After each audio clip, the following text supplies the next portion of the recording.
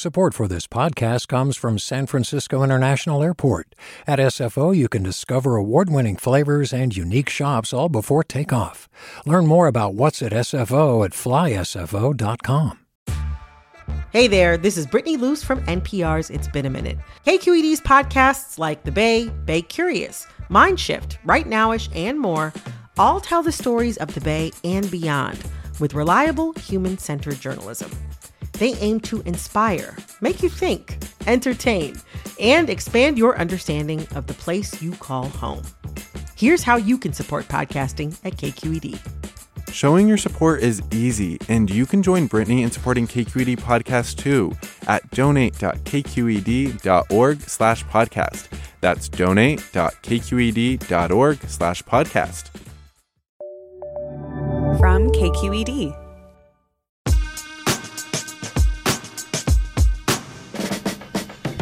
It's the California Report magazine, and on this week's show, a mom in Santa Rosa fights for her kindergartner to be able to use medical marijuana at school. Are you going to let a sick child take her medication so that she can go to school, or are you going to just keep people at home? And the reason people line up at a famous deli in Los Angeles. Gazing at the cream pie and the cheesecake and the potato salad and the pickled pig's feet and other delights under the deli counter glass as he inches slowly toward his carver. But first, the shock of landing in a migrant shelter in Tijuana after decades of living in California. I'm Sasha Coca, and this is the California Report magazine. Your state, your stories.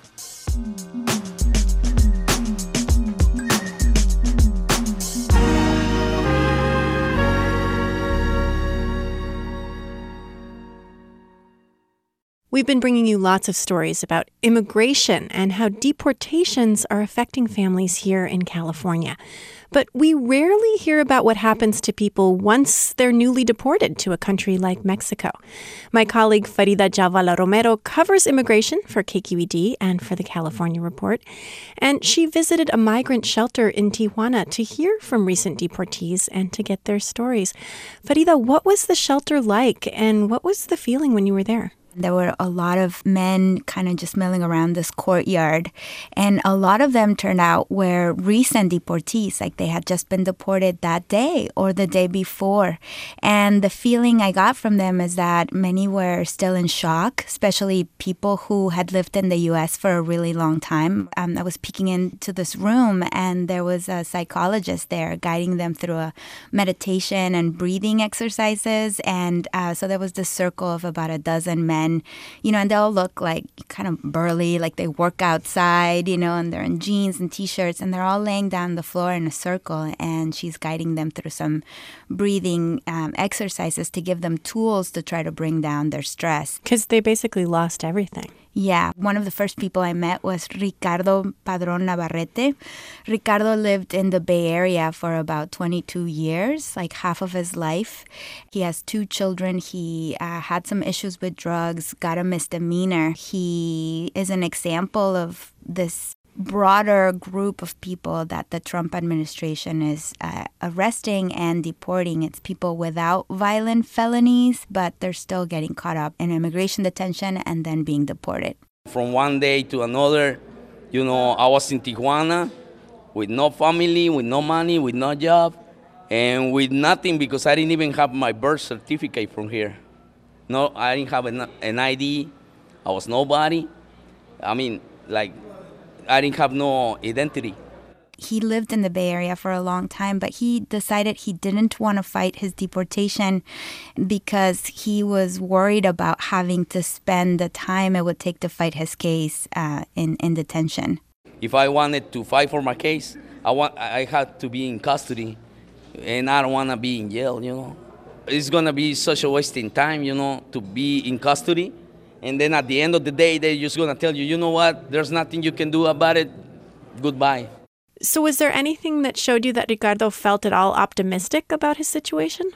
Yeah, I got to be there for dinner at the shelter, and basically it was this big room with long wooden tables, and the men there were filling up plastic plates with beans and rice and tortillas.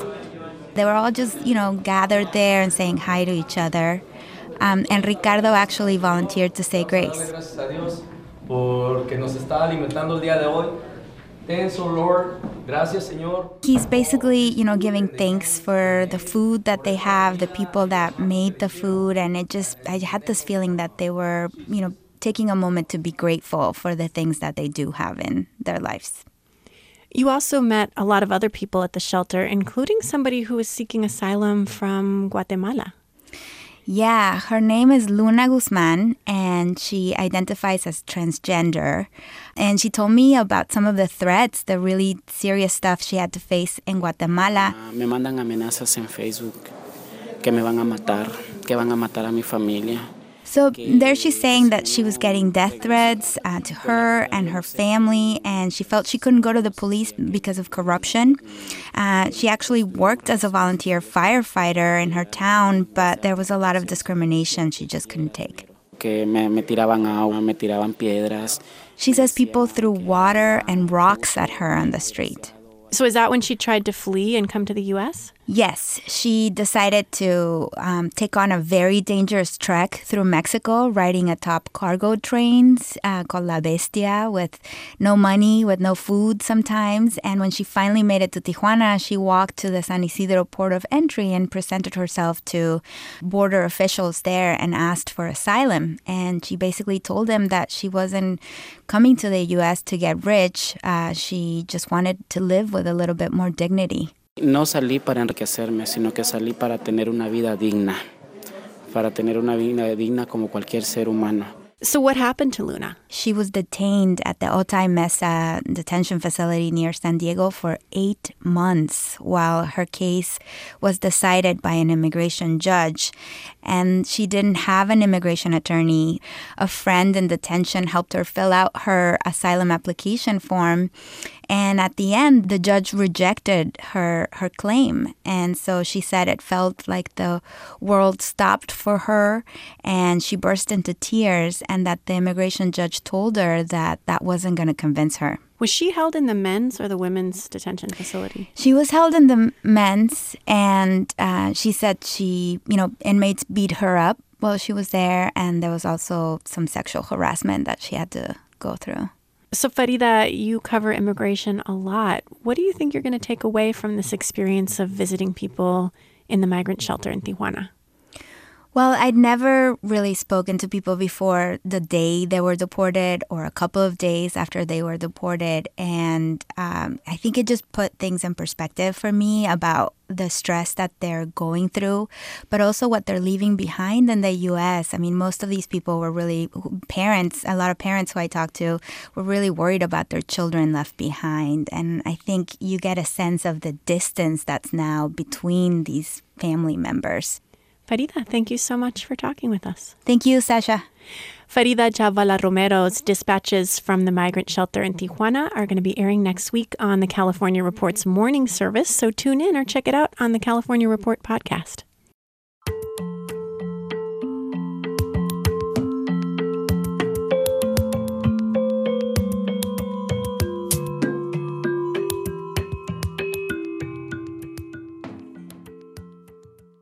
And now we head to Los Angeles. It's a city that's constantly morphing into something new, but there are a few sacred, iconic things in my hometown that have remained the same for decades. And this one you can eat. There are so few places in Los Angeles where you can get the same dish that your grandfather and your great-grandfather and your ancestors had. At Philippe's, you can get that sandwich, and it's beautiful and simple and authentic and real and great. Reporter Peter Gilstrap brings us the story of the sandwich that's been a fixture of LA cuisine and beyond since the end of World War I. It's part of our series Golden State Plate, bringing us the backstory of iconic recipes that got their start here in California.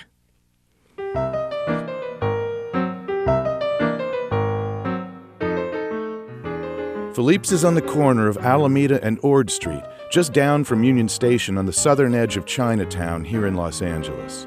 It's a blue-collar area bordered by train tracks, the Terminal Annex post office building, and small shops in humble brick-and-mortar structures that go back to the 1920s. At night, the streets quiet down as a blanket of noir descends upon the scene, but in daylight hours, things are bustling. People are working, and the no-frills French dip is a working person's lunch. A lot of the same people that are buying that sandwich today are the types of people that would have bought it a century ago. Chris Nichols is associate editor of Los Angeles Magazine. He's been writing about all manner of LA culture for over 20 years. You get city employees and workers, and I just appreciate that you see garbage men and you see people in suits and you see just every walk of life coming in and out of that place and enjoying the history and the authenticity and the realness of it. Step inside this cavernous former machine shop, and it's like a time machine. It feels like an older Los Angeles. There's a bank of wooden phone booths, glowing neon clocks on the walls, sawdust covering the floors, and long communal tables where customers perch on stools, often eating next to strangers. There's no music in the place, just the easy ebb and flow of conversation. There are no waiters either. You line up at the deli counter where a row of women in classic waitress uniforms wait to take and make your order. Well, first I'll get 2 beef dips, double dips. 1 with Swiss. You get a pickle, quarter. These 2 French dips on this Monday morning will be among the 19,000 sandwiches served up this week alone. They've been doing this for a while. We were open for 10 years until the French dip was actually created, and it was an accident. That's 4th-generation managing partner Andrew Binder, who says he literally grew up in the restaurant. In 1927, his great-grandfather bought the place from Hippolyte Philippe Mathieu, who opened it in 1908. Philippe was carving a sandwich, and the French roll fell into the pan drippings of some meats that were being roasted, and the customer was in a hurry. We used to think it was a policeman, but we were actually told by a relative of Philippe that it was a fireman. That customer left, came back the next day with some friends, and requested the sandwich be dipped, so that really was the birth of the French dip. My name is Gloria Camacho, and I've been here 25 years. And what do you do here? I'm considered a carver. We slice the bread, we slice the lamb, pickle. Is it just women that are carvers? Yes. We like the guys in the back. Why is that? I mean, you're better looking than the men. You're funny. I don't really know why, but it ain't broken, so let's not fix it. And for customers who aren't French dip veterans, Camacho reveals the different ways to dip your beef, your lamb, your pork, your ham, your turkey, or pastrami sandwich. They ask us, what does it mean, dip? It just means how much moisture you want on your roll. You can get dry, single, double, wet, meat on the side, the roll on the side, cut in half, cut it in thirds, for here to go. So there's a couple of options. Back in the kitchen, Andrew Binder stirs a steaming vat of meat. So what are we looking at here? We are looking at a 50-gallon kettle that has a traditional stock. It starts with beef bones, we add vegetables and spices, and it's going for over 24 hours a day. And so it's an ongoing cycle. Then we'll drain it and strain it and combine it with all the drippings from the roasting pans, and that's what we dip your sandwich in the next day. Back on the floor, the lines are growing as breakfast transitions into lunch. Eric Woods is in the queue, gazing at the cream pie and the cheesecake and the potato salad and the pickled pig's feet and other delights just under the deli counter glass as he inches slowly toward his carver. It's a wait he's used to. I've been coming here since I've been like 10 years old. I'm 53 now. I just like the atmosphere. My grandpa used to bring me, and I just like to sit in here and how it's just open and everybody can sit and enjoy a family atmosphere with no headache. The tradition of Philippe's French dip is deep and vast, but they're not the only place in town claiming the sacred birthright. Cole's, an upscale downtown L.A. restaurant also open since 1908, maintains the sandwich had its first Au Jus baptism in their kitchen. I have started my own theory as to why Philippe's might be the originator as opposed to Cole's. Again, Chris Nichols. It's simply that Hippolyte Philippe Mathieu, if I'm pronouncing it correctly, was born in France, and Harry Cole was a German. So maybe that's why it's a French dip, because it came from a Frenchman. It's not exactly a Beatles versus Stones rivalry, and really, what does it matter who came up with it first? One fact is certain. The sturdy, humble French dip is a proud creation of the City of Angels. For the California Report, I'm Peter Gilstrap in Los Angeles.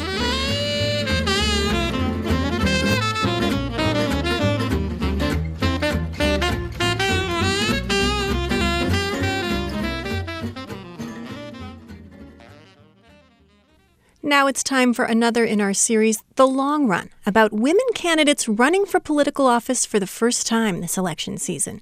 We're going to meet Mayel Jenkins. She's running for school board in Sacramento County. We've asked her to keep an audio diary as she's out campaigning. Hi, this is Mayel Jenkins, and I'm running for a seat on the San Juan Unified School Board in Sacramento County. This week has probably been one of the toughest weeks. It's just been a combination of really intense campaigning and having to navigate politics, but also having to be there for my family. So it's been quite a mix. And I haven't had a week where I've had to be such a strong advocate for myself in campaigning before, and really trying to work through old networks that maybe aren't used to new candidates, and particularly a female candidate of color, to be honest. And that has been tough. It means that I have to be constantly present, constantly being able to advocate for myself and to share with others why I am a strong candidate, even though I'm a new person into this field.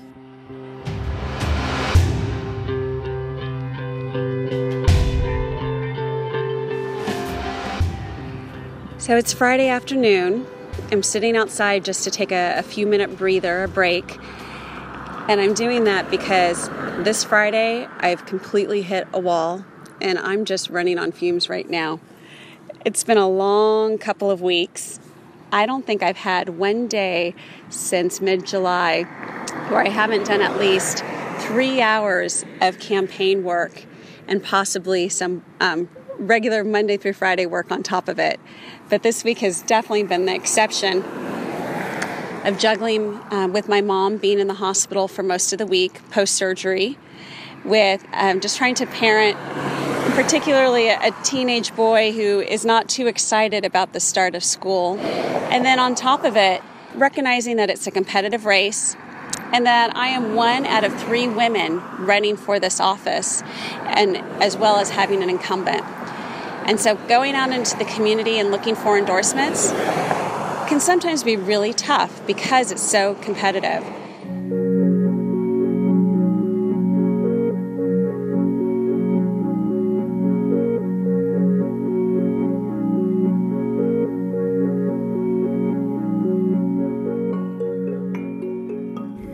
So people often ask me why I'm running. And I'm running because I'm a parent. I'm a parent who's been in our district since 2007, since my oldest son Dominic started kindergarten way back then. And my youngest son August won't be graduating until 2024.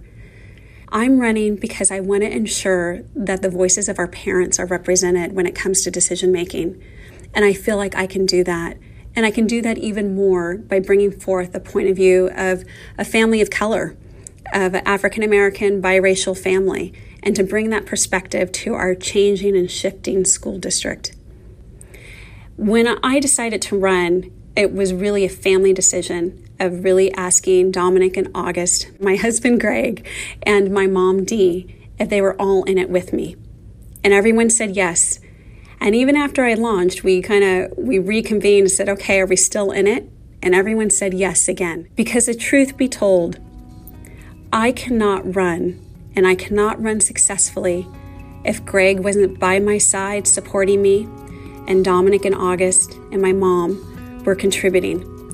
This would be a nearly impossible uphill battle as a mom, as a working mom, to also campaign if I didn't have all of them at my side. You can hear more stories from first-time women candidates. Just look for The Long Run, KQED, on Facebook.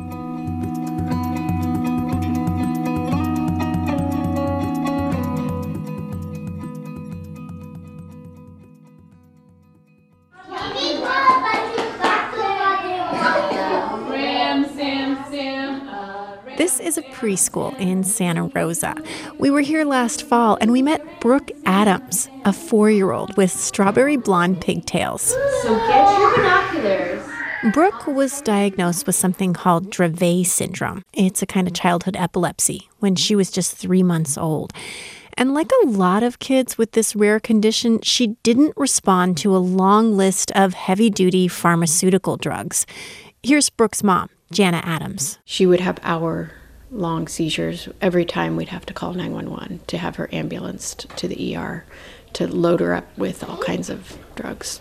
Until Brooke's parents discovered she responded to medical marijuana, a few doses a day to prevent seizures. And if she does have a seizure, another dose that contains THC, which is psychoactive, works in about 3 minutes. Yeah, it's been life-changing. When we first brought you Brooke's story, her school district had paid for her to go to that private preschool with her cannabis oil and a one-on-one nurse because federal and state laws ban cannabis on public school grounds. But Jana wanted her daughter to go to kindergarten at a public school. She's been fighting for that right, even pushing for a new state law. And as reporter Lee Romney explains, things haven't turned out the way she anticipated. I go back in August to check up on Brooke and her mom, Jana. God, a lot has happened and not happened. Yeah, right? Yeah. We knew we'd be here. We'd hoped we didn't, but... You thought you might, huh? Yeah. Jana is still fighting for her daughter's right to go to public kindergarten. And it turns out there's been a lot of movement on this issue. Laws in 7 other states now allow kids to take their cannabis meds at school. And California's trying something similar with JoJo's Act.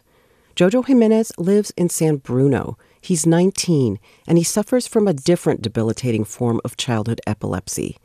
His state senator, Jerry Hill, learned about him last year and how, to get the regular cannabis tinctures that keep the teenager's seizures in check, he would have to be removed from school in a wheelchair and by law taken 1,000 feet away from the school where the drug could be administered, and then his mother would have to wheel him back to school. It didn't seem right. So Hill authored a bill that would permit California school districts to let parents or legal guardians administer cannabis meds inside school to kids who have a doctor's recommendation. But Jenna Adams says when Brooke needs her THC oil as a rescue medicine, she needs it immediately.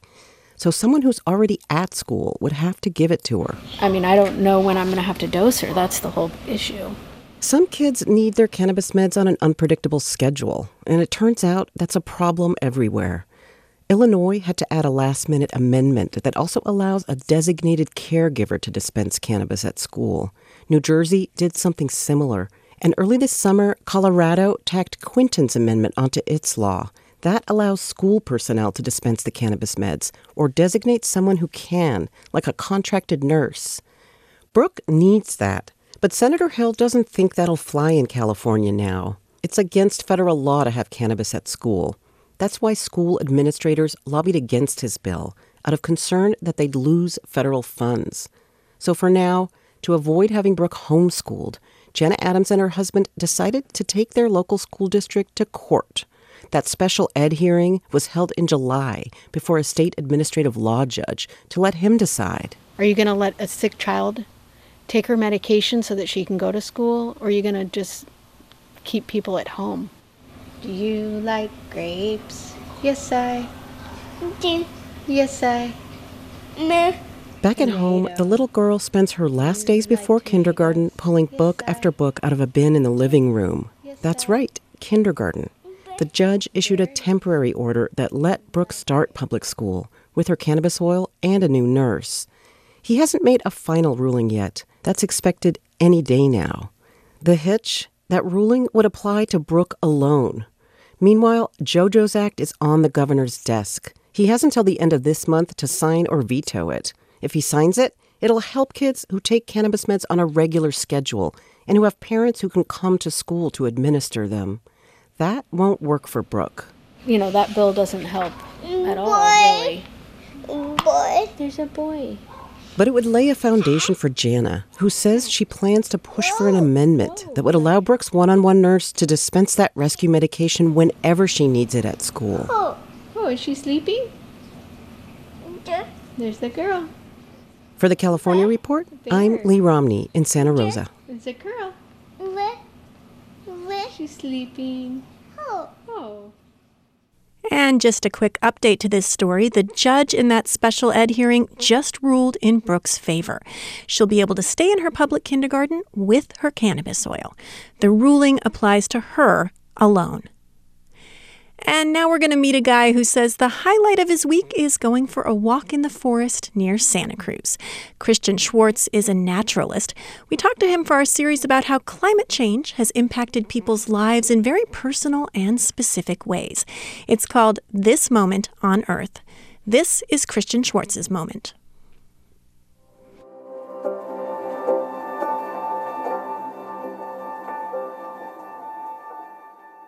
My brother got a field guide to mushrooms for Christmas when we were in high school, and I thought it was the stupidest thing in the world. And it was a really rainy El Nino year, and he convinced me to go out and look for mushrooms with him, and we did, and they were everywhere, and I just couldn't stop looking at them after that. I frequently have the experience of sitting down in front of the computer for a week, and at the end of the week, I go out in the woods for a hike, and I get this flood of emotion as soon as I walk in to a forest after a week of not having done so. It's just like a delight, a weight off my shoulders and sort of a loosening that used to sound fake when people told me that. It used to sound like a cliche. And I just feel it every time now. It's gotten stronger over time as I've gotten more familiar with the organisms around me. Now when I hear a scrub jay, it's, I don't know, the millionth time that I've heard a scrub jay, but it's more potent than it ever was. It's comforting. It's a community in which I'm embedded. I'm not separate from. As far as I can tell, all it takes is exposure. I can show what I find to be fascinating or beautiful about the forest around me to someone who's never seen it before, and I usually see a response. I usually see people's eyes light up. I usually see, wow, I've never seen that before. I can't believe that bug exists here on this trail, these glistening jade green Ohlone tiger beetles that live only in Santa Cruz County. And anyone who sees them and has never seen them before tends to gasp because they're iridescent, metallic, scurrying beetles running across the trail. But as soon as you see them, you have a different sense of that meadow, of that place. We're robbing ourselves of pleasure every time we lose an organism.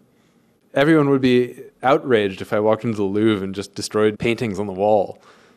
And that's what it feels like for me every time a species goes extinct. No one can ever see that painting again. No one can ever hear that song again.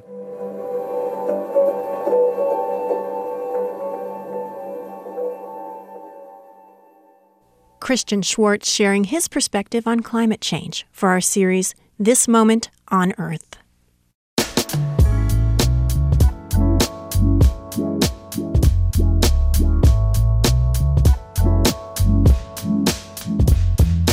And that's the California Report magazine. We're a production of KQED Public Radio in San Francisco. Our team includes Susie Racho, Seal Muller, Katie McMurrin, Victoria Mauleon, David Marks, Marisol Medina Cadena, Becky Hogue, Kat Snow, Katie Orr, Tyke Hendricks, Ethan Lindsay, and Holly Kernan. This week, we say goodbye to two longtime members of our engineering team, Howard Gelman and Monty Carlos. They're both retiring. Monty's got radio in his DNA, and he's leaving us after 35 years. Howie never fails to make us laugh. He's leaving after 34 years and many, many days and weeks of bringing the stories you hear to life. I'm Sasha Coca. Thanks for listening.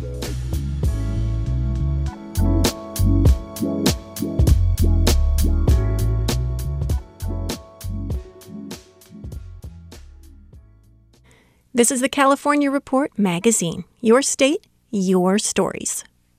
Support for the California Report comes from Block Construction, a builder committed to enhancing communities in the Bay Area and Central Coast.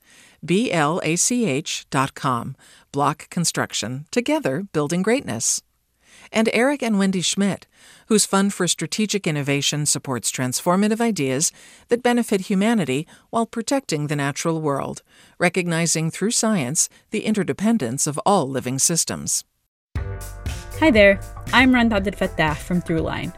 If you're listening to this podcast, you know that KQED produces exceptional storytelling that keeps you informed, inspired, and entertained. Their podcasts cover issues from your neighborhood to the entire country and everything in between. Support this work today. You can help us continue to bring quality podcasts to your ears. Just head to donate.kqed.org/podcast. That's donate.kqed.org/podcast.